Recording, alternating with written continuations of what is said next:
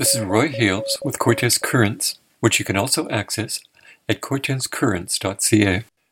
A number of questions have arisen in regard to a report that BC First Nations supporting fish farms brought forward last week. Firstly, the author of this very polished 20-page report is not mentioned, and while a great many facts are presented, few sources are given. There's some question as to who the First Nations for Finship Stewardship actually represents.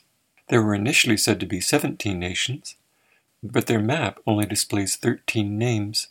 The Comox First Nation is one of the 13, but on Facebook, Chief Nicole Rempel of Comox First Nation wrote, quote, "Previous chief signed us up in 2014 or 2015, I think, without consulting community, and I've been trying to get us out of it since 2017.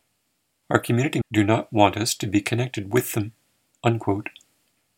They were one of the 7 First Nations that DFO consulted prior to deciding that fish farms must be phased out of the Discovery Islands. The Weewakai were also among the 7, and one of its members insisted that their nation's name should not be among those on the First Nations for Finship Stewardship list.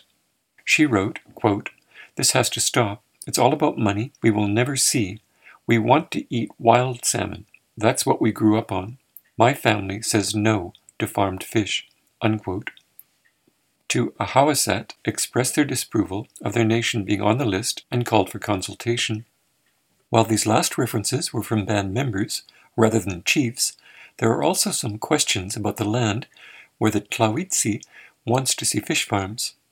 They're not the only First Nation claiming it as their ancestral territory, and the Mamtagila Nation is opposed to fish farms. As Chief Ernest Elford explained in a recent press conference given by the Mamtagila and 3 other Kwakwaka'wakw nations, quote, "The Mamtagila own this area. They own this area, but it isn't exclusive. You need to understand that this is disputed territory," unquote.